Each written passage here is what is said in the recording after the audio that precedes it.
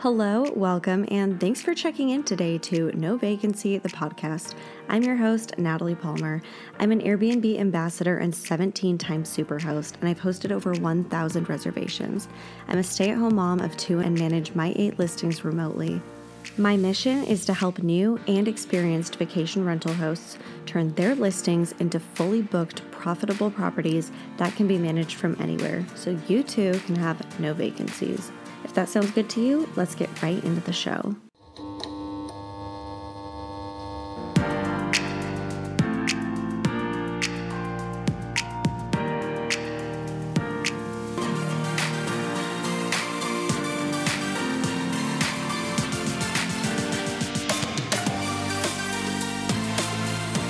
Hello, everybody, and welcome back to another episode of No Vacancy, the podcast. I'm your host, Natalie Palmer, and today I'm so excited to have on Heather Blankenship.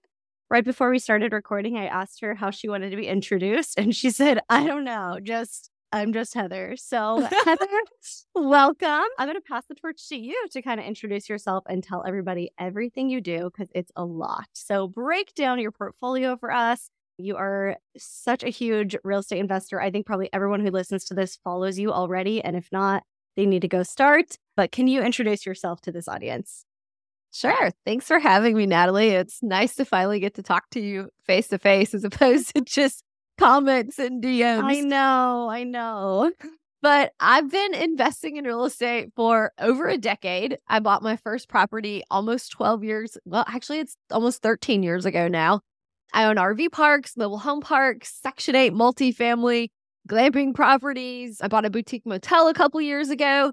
And I don't know, I dabble in a little bit of everything, which is the opposite of what I tell my students. But I did RV parks for the first 6 years and got really great at that before I started expanding into other things. And that's about 300 units now and about $30 million in real estate. Wild. Very, very, very impressive. And then do you have partners on any of these projects, or you're just leveraging everything from one investment to the next? I don't. I've never had any partners in my real estate. I have partners in other businesses, but I've never had a partner in real estate.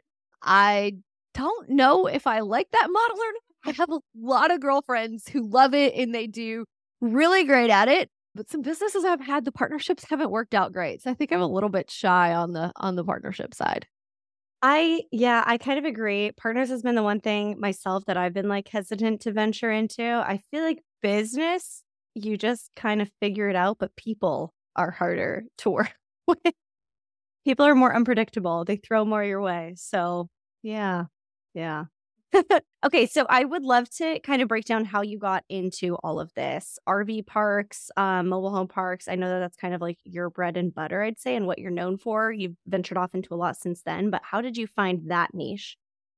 So about a decade ago, I was driving across the country in a camper from Florida to California, and I kept thinking all these properties are just full of RVs. They've got to be making a ton of money. So I started searching RV parks for sale and just Googling it because I didn't know anything at all about it. I was a finance manager for enterprise. So it's not like I knew anything about business. I didn't know anything about real estate.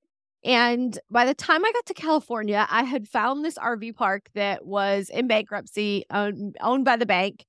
And I sent the bank a message and was like, hey, I want to buy this. And they're like, how much money do you have? I'm like, I don't have any. I was 26. And this was after the market had collapsed in 2008. So small regional local banks sometimes still had properties on their books that they really wanted to get rid of. And so they gave me a $3.2 million loan that was non-recourse with no money down, which totally does not happen now. And everyone's like, oh my gosh, you got so lucky. Well, the problem is I had to figure out how to run an RV park. The payment on the RV park was $18,500 a month. So I had interest only for 6 months. So I had about 6 months to figure out how the heck do you run an RV park. And that I'm going to tell you all, that first year was rough because it was all trial and error. And that RV park has about 500 people at any given time at it now. Then it had people living there. So it wasn't as operationally intensive. But think about having 130 short-term rentals in one location, which is what it's equivalent to, because they bring their campers and they stay for an average of 3 days. and then they leave. And while you don't have, you don't need a maintenance or a housekeeping staff to go in and like clean the whole thing, you do have bathhouses that they clean and pools that they clean. There's an office and a store. There's golf cart rentals and a pizza kitchen. And they do have to pick up the trash and clean out the fire pit. So operationally, it's pretty similar to a short-term rental. So imagine getting 130 short-term rentals all in one day. You're like, holy crap, what am I going to do? Plus, how many long-term tenants did you also acquire in that? Well, I acquired 100 of them, but I evicted them all. Okay. They were paying $300 a month, and that included all of their utilities. So it was totally losing money and really, really bad situation. So can I interject really quick? When you purchased this, did you ever ask to see like a profit and loss statement or anything? Were you like, why are they going into bankruptcy? Can I? Yeah. No idea that I even needed to look for that. Okay. Got it. So you don't know what you don't know, right? Well, I had seen an appraisal, and the land itself was worth more than the $3.2 million. So my very limited knowledge of business, I'm like, okay, well, that makes sense. That's logical. And so fast forward now over a decade, and that property is worth over $13 million. And I've used the equity in it to be able to buy mobile home parks and Section 8 multifamily and other types of properties. Oh my gosh. So first of all, how did it now become worth $13 million? Is that just with time from real estate, or have you reinvested and made that property better? So RV parks are valued on a cap rate. So very different than buying like single family homes to like have a short-term rental. So the income that the property brings in directly reflects the value of the property, as opposed to being something that's like by the square foot and something like that, like you might have in a single family home. And so continuing to maximize the operations and the online presence, the marketing, as well as there's over 10 streams of revenue at that property now. So as well as continually coming up with new things and new ways to make money increases the value in that property. So it takes in about $2.5 million a year now. It has about a 50% operating expenses. So when you use cap rates and do your math, you end up at about $13 million. Okay. Amazing. So there's no like value. Well, I know you said earlier, like the appraisal came back where the land was actually worth more than the business itself, right? So at this point, the land was worth more than the price they were asking. Okay. So not knowing how to evaluate the business probably wasn't relevant at that point. Okay. Fair enough. And so that one is still fully operational. You still own that and everything. Amazing. Okay. And then you've used that in order to purchase other investments. So let's talk about those. Sure. What do you want to talk about? Okay. So from this one, if I owed that much money, if I had a bank loan for $3.2 million, it would be so scary for me to pull out equity in that and put that into something else. Like, how did you know with no experience in this? Like, yeah, this is the right move. I can over leverage myself a little bit more. So I was 5 years in before I decided, hey, I'm going to branch into another asset class. So I had solidly learned the RV park industry and was doing really well at that original property before I decided to leverage it and go out and buy something else.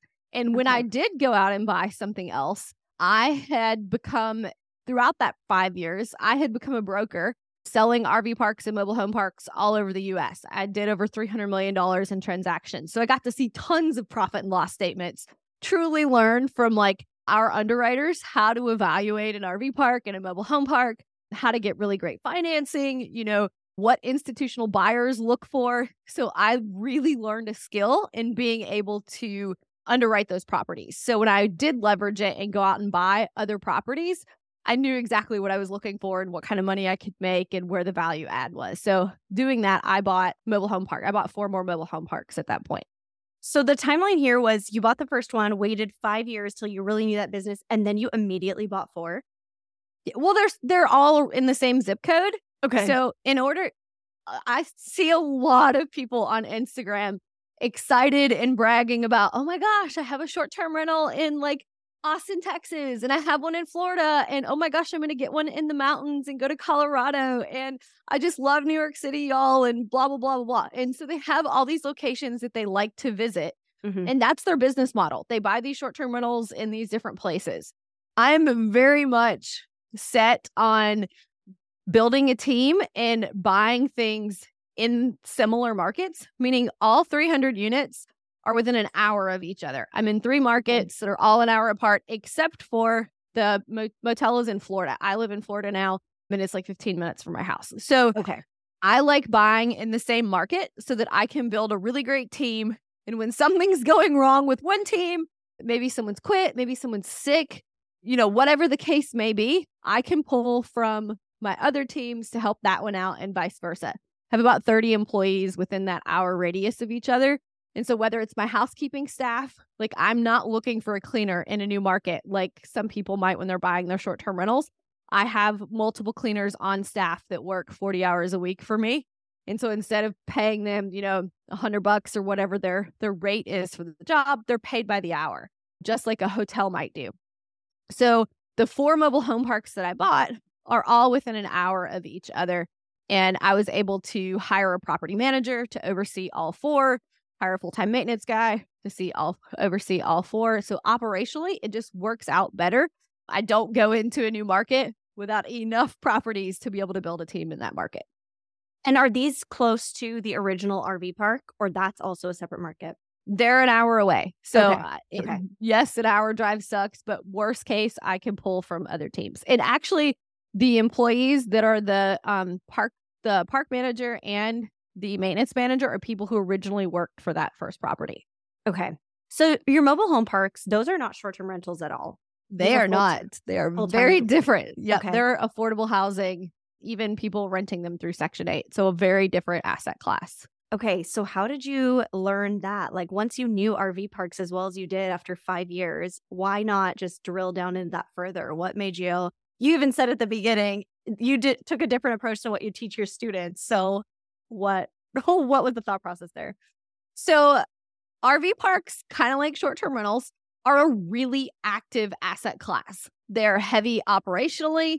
They require employees and customers and responses and marketing and all of these aspects like a business does. They are not like, having an apartment complex that's, maybe you get a small multifamily and there's 4 units and you've got all 4 units rented. You really don't have a lot of activity going on there unless someone decides to move or you have a small repair every once in a while. Well, RV parks are more like short-term rentals. Back to that whole analogy of 130 of them in one spot. Yep. And I ran that property myself the first 5 to 6 years, and I got pregnant with my daughter, my oldest child. I have 4 kids. I got pregnant with my oldest the same month I bought that original RV park. So I was having kids like all throughout this. And I got to thinking, eventually I'm probably not going to want to work out here full time. So what do I do that's a little bit more passive?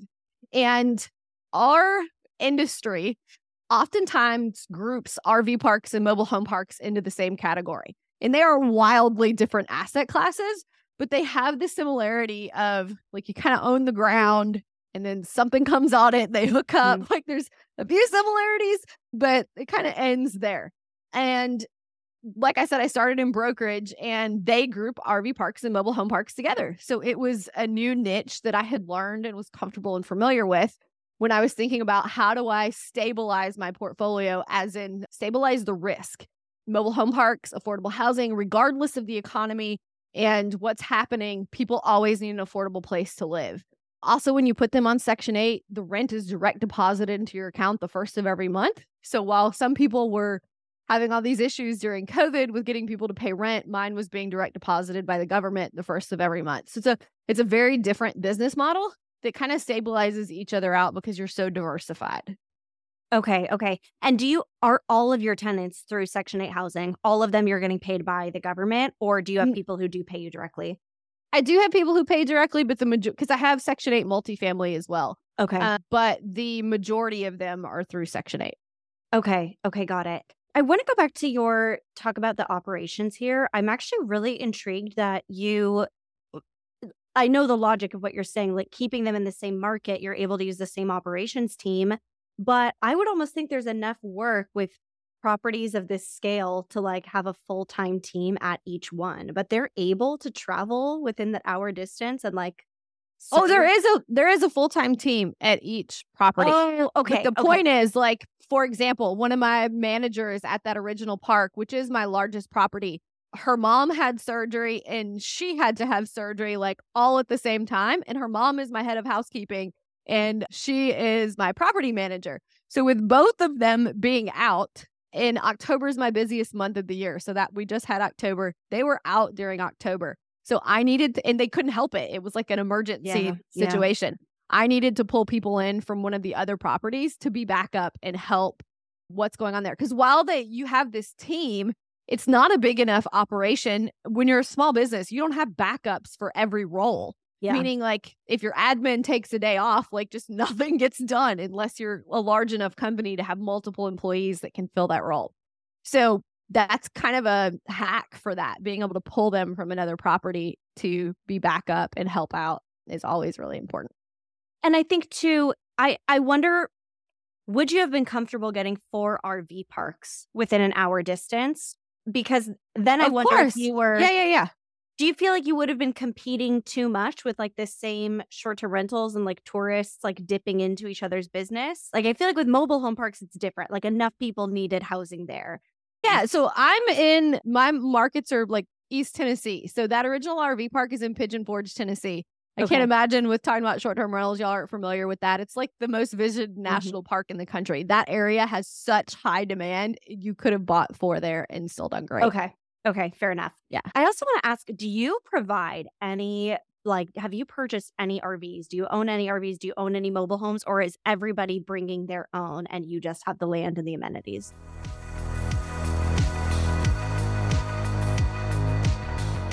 All right, hosts, can we keep it real for a sec? Are you absolutely fed up with constant changes from third-party booking platforms switching up your listing ranking randomly?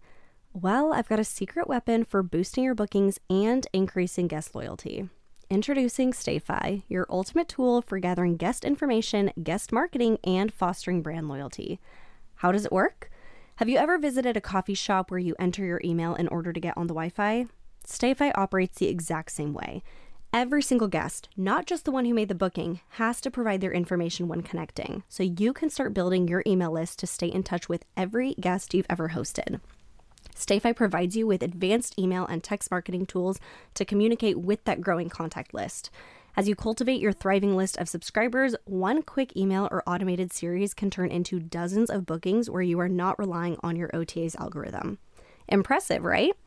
So use code NOVACANCY for an exclusive 50% off your first 3 months with StayFi. It's not just about attracting new guests, it's about transforming one-time visitors into lifelong customers. Don't wait any longer to start building that contact list and use code NOVACANCY today to kickstart your guest loyalty program with StayFi. To lock in your StayFi discount and start cultivating your engaged guest list, go to stayfi.com/NoVacancy and watch your bookings soar. So I do both. As far as the RV park goes, I have tiny homes and glamping tents and RVs as well as an Airstream. Even though it's an RV, they're a little bit more unique and people look for them specifically. That are all rented on short-term rental sites like Airbnb, or I use Airbnb. Some people use VRBO, and they rent the same as what y'all are used to doing with short-term rentals. The campers bring in about $30,000 a year for each camper. They do really well, and they are in that Pigeon Forge market. So it's a really high demand for about 10 months of the year there. As far as the mobile home parks go, that's a little different because the people are living there. I do own the homes. In order for them to be on Section 8, you've got to own the home because people need somewhere to move into. Okay. Otherwise, you can't just rent them a lot on Section 8. But large institutional buyers for mobile home parks, they like to own the lot only. But where I already have the team in place, it's crazy the difference in what you can rent them for. In my market, you can rent a lot for like $300 to $350 a month. You bring your own mobile home. And so as the owner, I'm getting like $300, $350 a month. Through Section 8, I can rent the home for $1,500 a month. So it's a crazy difference. I like owning the home. The cash flow is great. Yeah, obviously. How much do you pay to own the home? Or when you bought the whole, did you buy the land and then individually buy each mobile home? Or when you purchased these properties, it came with all the mobile homes there? A little bit of both. There were mobile homes already in place it's called park-owned homes versus tenant-owned homes. There were already park-owned homes that the previous owner owned, but there were tenant-owned homes, and they were paying really low amounts. So I bought back most of those over the last, I think I've owned those 5 or 6 years now, and remodeled them. So the price I paid for the mobile homes included most of that. And we put about $10,000 into each home because they're older and they need new roofs. They need lots of work. So they're usually $10,000 to $15,000 for us to remodel, and they rent for somewhere between $1,200 and $1,500 a month. $10,000 to $15,000 to remodel an entire mobile home, and then you're getting $1,200 to $1,500 a month. Yes. So they're you're crazy good cash flow, making it back within a year, and then it's just pure profit from there. as long as nothing goes wrong. As long as nothing else breaks. So what is I know nothing about mobile homes. I do own an Airstream, but besides that, I know nothing about mobile homes. How often do they break? Like, are these expensive to upkeep at all, or?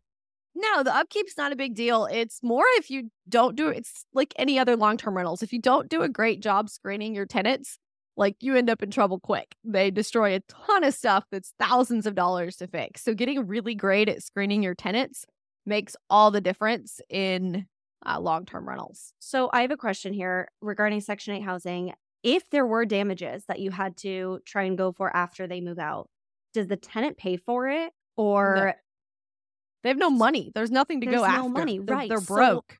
And you can take them to court and you can do whatever, but you're not getting them. There's no way to get the money. They don't have any money. How do you screen a guest like that then? Like, to me, if I were, I don't do any long-term rentals, but if I were, my thing would be like threaten them with like a hefty deposit that you only get back if the place is immaculate when you check out. And they're not going to be able to afford the deposit. So you wouldn't have any tenants, right? Because they don't have any money. Otherwise, it wouldn't be on Section 8.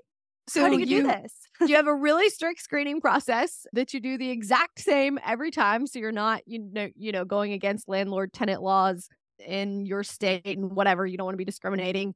And so people aren't going to have perfect credit or criminal histories when we're talking about, mobile home parks. Sure. So you need to come up with where you're at with that. Mine can't have had evictions within 10 years. Their criminal history can't be within 10 years. And when you're looking at the criminal history, you got to make sure it's not clean for the last 10 years because they didn't just come out of prison. Their employment, you're verifying verbally, not just looking at paycheck stubs, that they've been at their job at least a year, that they make 3 times or more the income of the cost of rent. You're doing background checks and credit checks on anyone who's going to live there. What's the reason for that question, that they have to make 3 times the cost of rent? Because if they're not paying the rent regardless.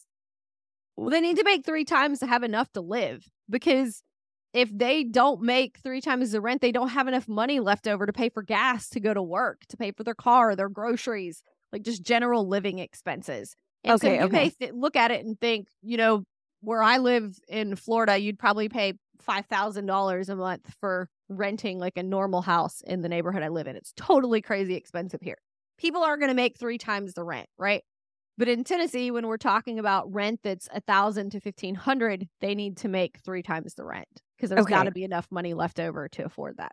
Sure. No, but I'm just saying, since they're not actually paying rent, right? That's covered. No. So they pay a portion. Like, Section 8 doesn't mean that they pay nothing. There are I did not know that. So they get a voucher. It's like a blue form, and they're approved for a certain amount. So not only is there an amount that their rent can be, there's a portion that the government pays, and there's a portion that they pay. It is illegal for you as a landlord to take the government's portion and not make sure that the tenant also pays their portion. And so I've seen it as low as the tenant paying nothing or like $50, and then sometimes the tenant pays $700 or $800 at that. Okay. It's all based on the income from the job that they have, how many children they have, what they all those individually qualify for. Exactly. Okay. Yes. It doesn't necessarily mean that they have a full voucher. And I'll actually tell you, the people who have had full vouchers have been worse tenants. And people are going to get mad about this comment because I always get hate for saying this. But no, I know, that's why I asked. Like, how do you screen people who have nothing on the line? Yeah, the people who have 100% vouchers and don't have to pay anything have totally sucked as tenants. Like, of course, people can get mad, but of course, they call for maintenance all the time. They won't mow their grass. Like, it just sucks. Like, I'm sure there's people out there that are going to be like, I have some great tenants like that. There's exceptions to every rule. Okay, come after that us. has not been the case for me. The ones who are good tenants, like I have a lady who, you know how they have hair salons in Walmart?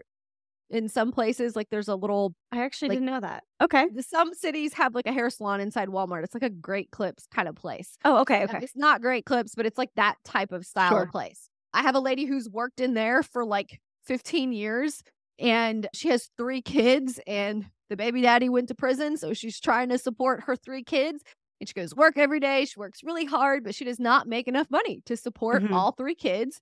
And she's one of my best tenants and she's doing everything she can to make ends meet. She pays her portion on time every month. The government pays the rest. Those are the kind of tenants that are really great. They're the ones who are like actively trying really hard and just need that little bit of extra help. During COVID, when you said a ton of long-term, landlords and stuff were not being able to collect rent, at that time, I know you were still getting your government checks, but did you have your tenants dropping off on their portion? Were they not making their remainder? They were. And here's the thing. I think a lot of the landlords that had trouble with people paying was because the people didn't have to pay. Meaning like the cities weren't doing evictions like they were. They were like prolonging all of that stuff.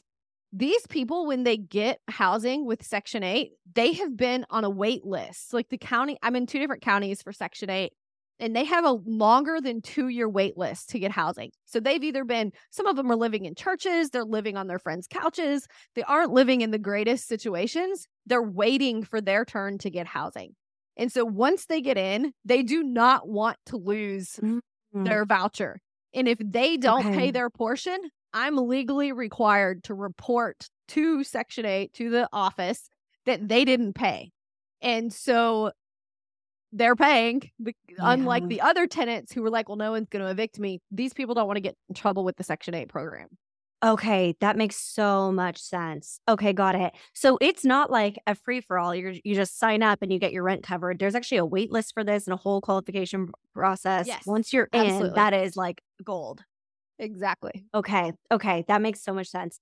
And then do you plan for when a long-term tenant moves out? Actually, that's another question. How long do most of your tenants stay there for? Are they signing a year lease at a time? Do you have people who have been there, 15 years? Well, you haven't even operated for that long, but how long are your people there for? Yeah, I mean, it's like anything else. Some of them are there for a short period and some of them are there forever. I have one lady who she owns her own home and she's been there for 30 years. So sometimes they stay a long time, some they don't. They are 1-year leases. That's what we sign with the Section 8 program. And depending on each county does it a little differently. They re-inspect every 2 years. So we can sign that lease with them again year 2. But then the county is going to come re-inspect the property and make sure it still meets all the standards. We're doing our upkeep. The tenant's not destroying stuff. And then we re-sign a lease again. You do have to give them, again, different counties are different. My county, I have to give a 90-day notice for a rent increase and then proof of why the rent increase needs to happen. And the proof can be as simple as like the market rent in the area has gone up. Here's proof to show that. Or my property taxes and insurance went up dramatically last year. So we did rent increases across the board. We didn't have a choice. So we had to give the notice to the Section 8 caseworker as well as the tenant as we're doing those rent increases. It's definitely a little bit more administratively active. Yeah, like hearing all of this, I know that you got into this because it's like, oh, this seems like your RV park was a very active asset class and this would be more passive. This seems just as complicated. It's not at all. If you own long-term rentals, you're constantly looking for new tenants and you're having to do showings and you're putting your listings on apartments.com or wherever you're putting them. It's the same kind of thing. You're just doing it with a different avenue. Sure. I also want to know during COVID and stuff at this point. So luckily your Section 8 tenants you still collected rent from that, no problem. How did the RV park do during that time? Because that was such a cheaper way to vacation and more outdoorsy. Like, was that still a very strong profit time for you? At first it wasn't. I was freaking out because they closed everything down to the point to where they wouldn't let anybody go anywhere.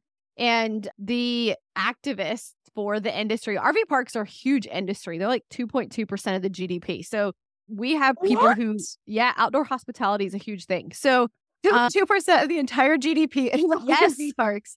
is outdoor hospitality. And so we have people who advocate for different legislation and things like that. And they ended up being able to get lots of RV parks opened back up in different areas because, as you said, it was a really great way to still like go on vacation or just get out of the house and be able to do something that's outside and you're not in close proximity to people. So it only lasted a couple months that we weren't able to open and that we laid people off.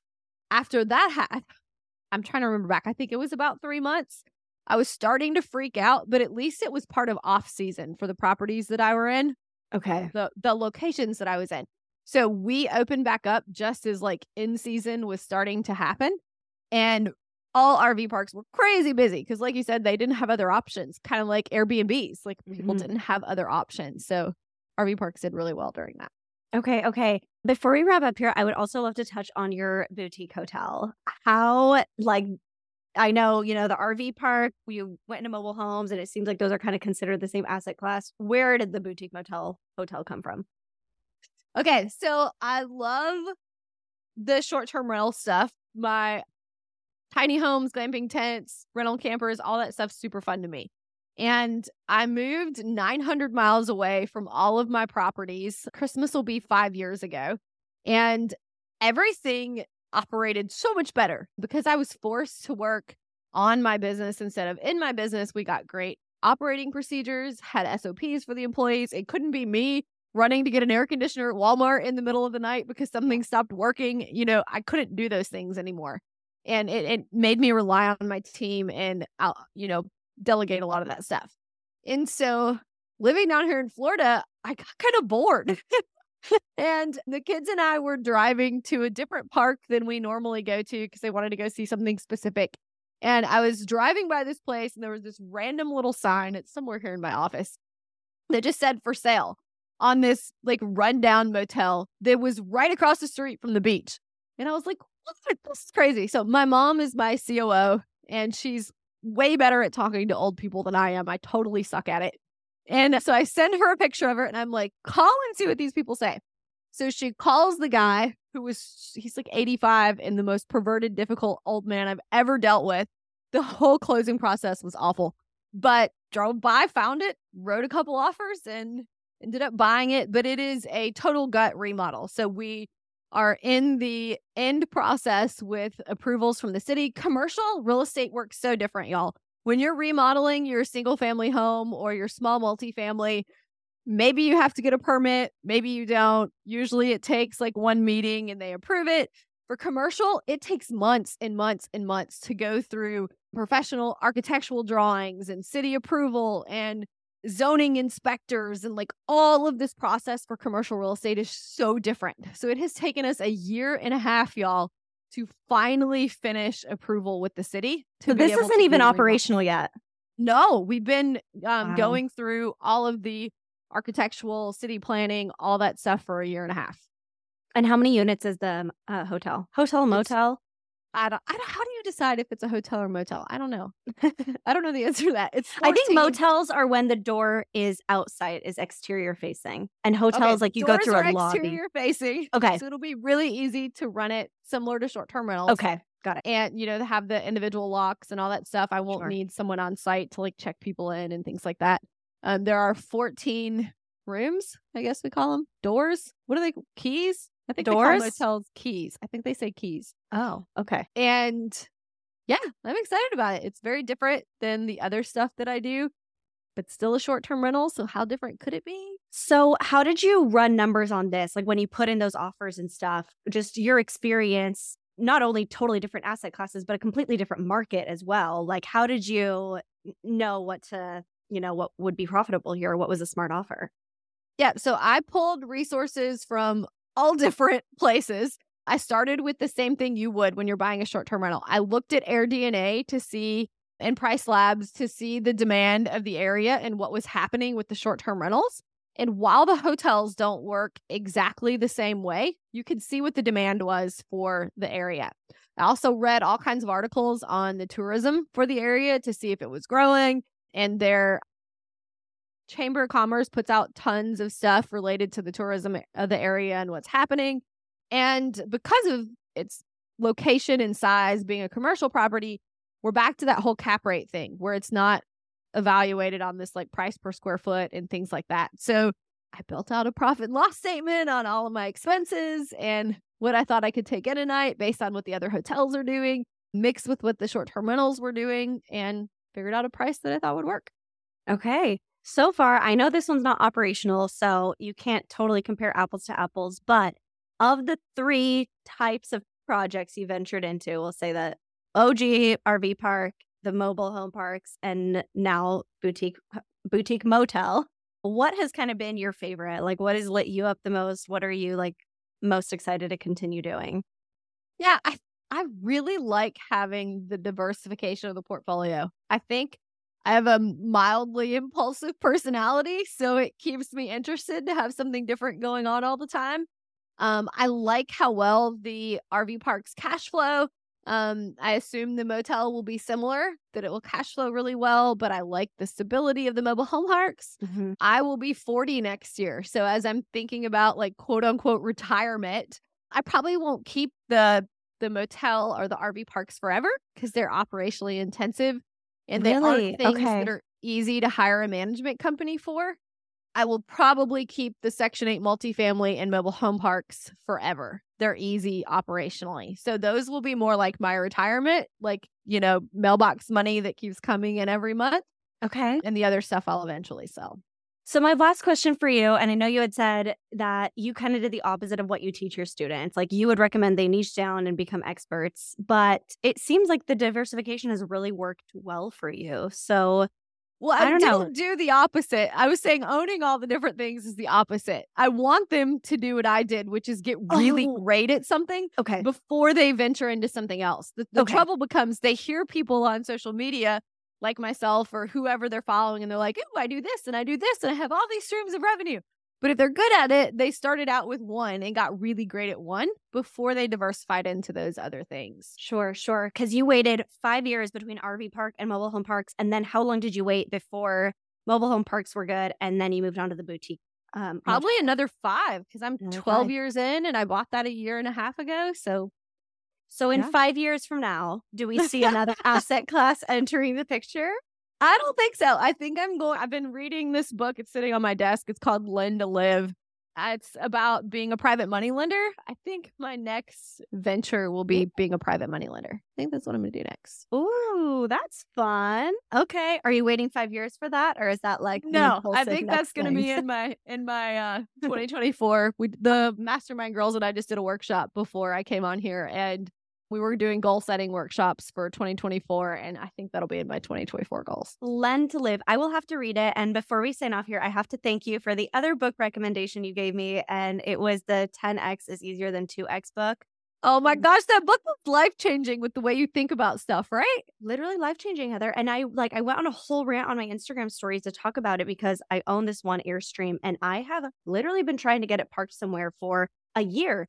And I couldn't. And I was like, how hard can it be? Like, I just wanted to find a property owner who already operates a short-term rental, who has a big enough backyard that we can stick this in the back, rent it separately, and I can kind of borrow from their cleaner and like use their laundry facilities and stuff. And it was so hard. Like anytime I found an owner and explained this, they were like, oh, we'll just buy an Airstream. Like we can do that. And I think I realized after reading this book, I was like, if I had just started with 10 Airstreams, it would have forced me to like buy land and just hack this whole thing, have the operations there to justify a whole staff and do what you're doing with your RV park. So I want to thank you for that book recommendation. Highly recommend anybody reads it. Yeah, it really like opened my eyes to just like how, I don't know, 10X is easier. Like it really is. It forces you to like discard all these other things that are getting in the way. So thank you for that. The same light bulbs I had going off when I read it. I recommend it to everybody. It's a really great book. Okay, so that one, I'll put that in the show notes, and then Lend to Live. Any book you recommend now, I will be reading. So I will purchase that one next. Well, this one's only if you want to be a private money lender. So it's a little more niche than the 10X. But yeah. Cool. Heather, thank you so much. It was such a pleasure talking to you. And I think people will get a lot out of this episode. We've never talked about RV parks and mobile home parks on No Vacancy, the podcast. So I think a lot of light bulbs will be going off. And I encourage anybody who has more questions to please go find Heather on Instagram. We'll link her here and you can connect with her there. Thanks. Thank you.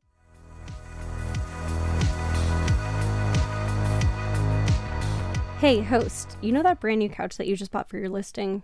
Oh, and the bed and the mattress, and all your high-quality linens, and that whole outdoor furniture set? Did you know that you could have saved up to 40, 50, or even 60% on those? There's no catch and there's no cost. All there is Minoan. As a host, you can sign up to Minoan's group pricing option for free and start shopping from over 200 of your favorite home furnishing brands.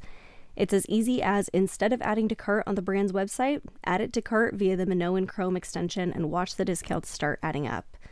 We all know that design and quality are essential for standing out as hosts in today's market, and nothing makes that easier than shopping via Minoan. I don't have to sacrifice quality for price with Minoan. I get the best products at the best pricing. Find the link in my show notes to get started and never pay full price again.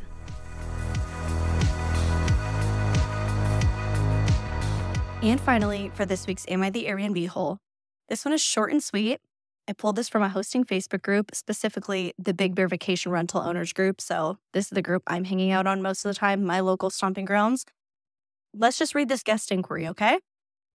Hi, Mike. This is Julie. We are planning a trip to Big Bear Lake from 12/25 to the 28th. I love everything about this property, except the bedding. Are you able to change all of the sheet and duvet covers to white? Thanks. So a little backstory. I know who this property manager is, this host that posted this screenshot. And I am pretty sure that he co-hosts a lot of properties up in Big Bear. I'm pretty sure he doesn't take anything on that's less than like a 5-bedroom home, maybe 4 bedrooms. He does bigger scale properties in Big Bear.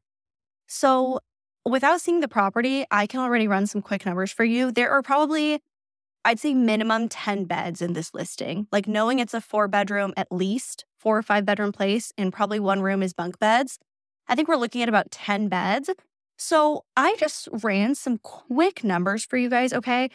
I went to Minoan, the lovely sponsor of today's episode, went to their dashboard, pulled up their pricing with Brooklinen, okay? So the hospitality pricing for pretty decent brand. Here's the price we're looking at. For 10 brand new sets of white sheets and duvet covers and pillowcases, okay? Here's our breakdown. Also, the pricing that they'll give you is actually arranged depending on the size of the bed, right? So twin size will be smaller all the way up to king. So what I did is I'm just averaging the prices here and assuming all beds are like a full/queen. So I'm taking averages, okay? Adjust these for the actual bed sizes that you have. Average, we're looking at $30 a pillowcase, 2 pillowcases per bed, okay? We're looking at $50 per flat sheet, $50 for an average fitted sheet, $100 for a duvet cover. So we've got 30, 30, 50, 50, 100. That is $260 per bed times 10 beds. Like I said, I haven't seen the property, but it's a minimum of 10 beds. I can tell you that. This woman wants $2,600 spent for her to have all white sheets and duvets. And honey, let me tell you, there is a plethora of listings in Big Bear that already have all white. Just book one of those. Just book one of those. You're trying to book a 3-night stay and you want $2,600 worth of bedding dropped on your reservation? Absolutely not. Absolutely not. The audacity. If guests have one thing, it's the audacity. And with that, it is now checkout time. Thanks for listening, and I'll see you back here next week. Lastly, as Airbnb hosts, we all can appreciate a good 5-star review. So you already know a great review on this podcast would mean so much to me. Please subscribe, review, share, and connect with me in the show notes below. Bye!